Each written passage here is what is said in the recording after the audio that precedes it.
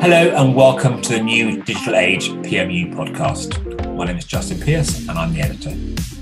These podcasts are a series of short interviews with some of the amazing women that have taken part in the Practice Makes One Perfect programme, a course developed in association with Amy Keane that helps women find and finesse their public voices.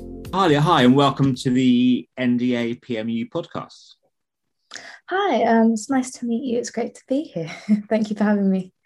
So before we kick off with your chosen topic, let's hear a bit about you. Do you want to tell us where you work, what you do there, and maybe what you did beforehand?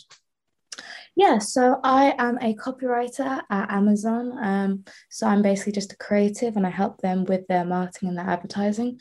Before that, I was on a few courses just to try and learn about the industry in general. I've done an article based on like getting into the industry and how it is for juniors. And before that, I was teaching in China, which was fun. Wow, really interesting. Fantastic. So your chosen topic is kind of intriguing, the language of brands. Mm-hmm. And what you was to be asked, and I think I love this question, so I don't totally get it myself, which makes it much more interesting to ask. So what's the role of apologies within brand language? And why is it important to get it right? So what does that mean exactly?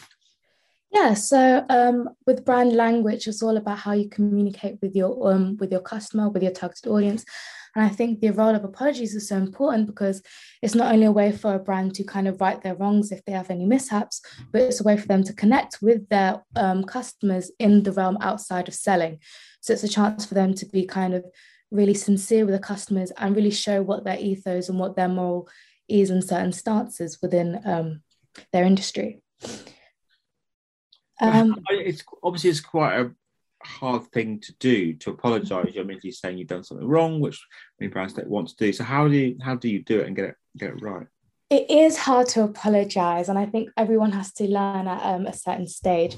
I think for brands, it's very similar to how we apologise to each other. I think understanding who your customer is, and then also understanding all the layers within an apology. So, for example, there's this theory about the 5 languages of love. There's also the 5 languages of an apology. What they are: expressing regret, accepting responsibility, repenting, showing them how they're going to make a restitute next time, and so what they're going to do better, and then also requesting for forgiveness. I think the 2 most important things for a brand is accepting responsibility and showing how they will do better next time. Because I think there's a power exchange when you do apologize to a customer. You have to offer both your condolences, but then also realizing that you were the perpetrator of the issue, and I'm making them understand that you know your role in this issue for them. And I think that's probably one of the most important things. Also being very specific about what the issue was that has caused this offense towards the customer. For example, I don't know if you know Shea Moisture, it's a hair care brand. A few years ago, they had a big issue where their whole ethos is around Black women and creating hair care for curly hair. And they decided to change their branding towards, and their targeting towards different people who maybe weren't their target audience. So when there was an issue about representation, they weren't specific enough that this is an issue that is specifically towards Black women. They try to kind of give a whole blanket statement. And I think being very generic, like I was saying, is the core issue there. I liked as well, you talked about one of the levels was forgiveness, asking for forgiveness, which obviously in our personal relationship, we want, our friends or our, wife to forgive us. And does that play a role, do you think, in brands, how brands apologize to customers? Yeah, I definitely do, because like I said before, it's the idea of a power exchange. So when you ask for forgiveness, you put the power back into the person who has been, or the victim, or the person who has been offended. And so it's a case of now you're leaving it up to the decision of the customer, who can evaluate what you said, how things have played out, and like really take back that power that maybe they feel that they have lost with whatever issue had been caused in the first place. Okay, now let's talk about how the mechanics of apology, because obviously social media has made things very different. Social media sort of made most things pretty transparent, the relationship between brand and customer. So how can brands use social media to ensure they get this right? Because again, we see brands all the time getting it wrong on social media, letting themselves down, customers attacking them, social media backlash, etc., etc., etc. So how can brands get apologies right on social, do you think?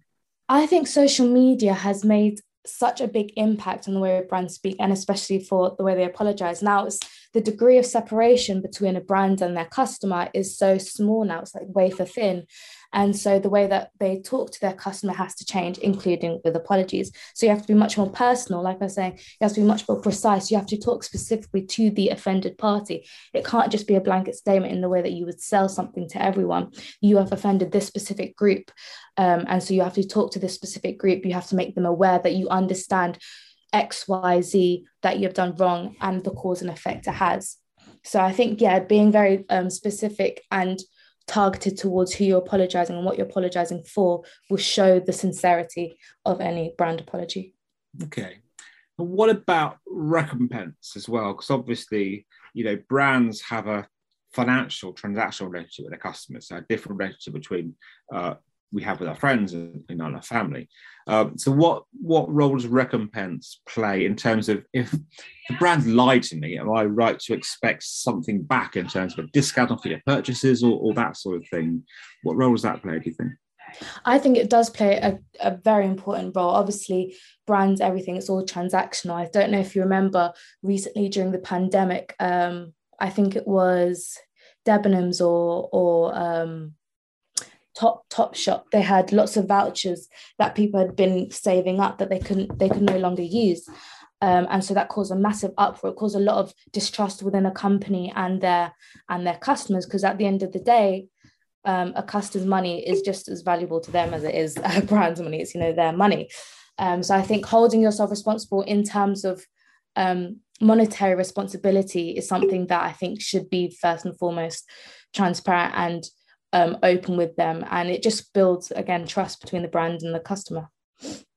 Fantastic, thanks so much. Let's move on to something else I wouldn't mind having a quick chat about. You said you wrote an article recently about being a junior in the industry, so I want to get your thoughts generally on how you found it over the last 18 months. I've just been talking to someone else about the idea of networking, how that's changed, and people in junior or slightly more junior positions, how they'll feel to go back to the real world. So what's your experience been in this industry, over the last strange 18 months? Yeah.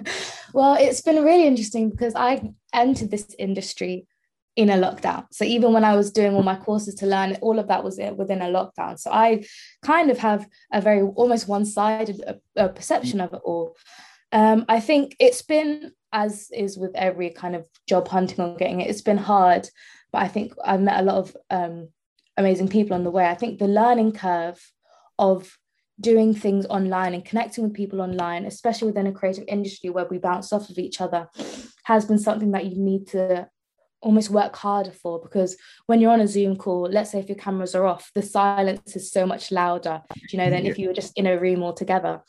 So I think being able to almost be comfortable in your own space, and I guess almost having the time to think on your own in your own room without other people around you, and then bringing that to the table, and knowing that bringing that to the table is so much more of an impact than if you were just in a room bouncing off of each other.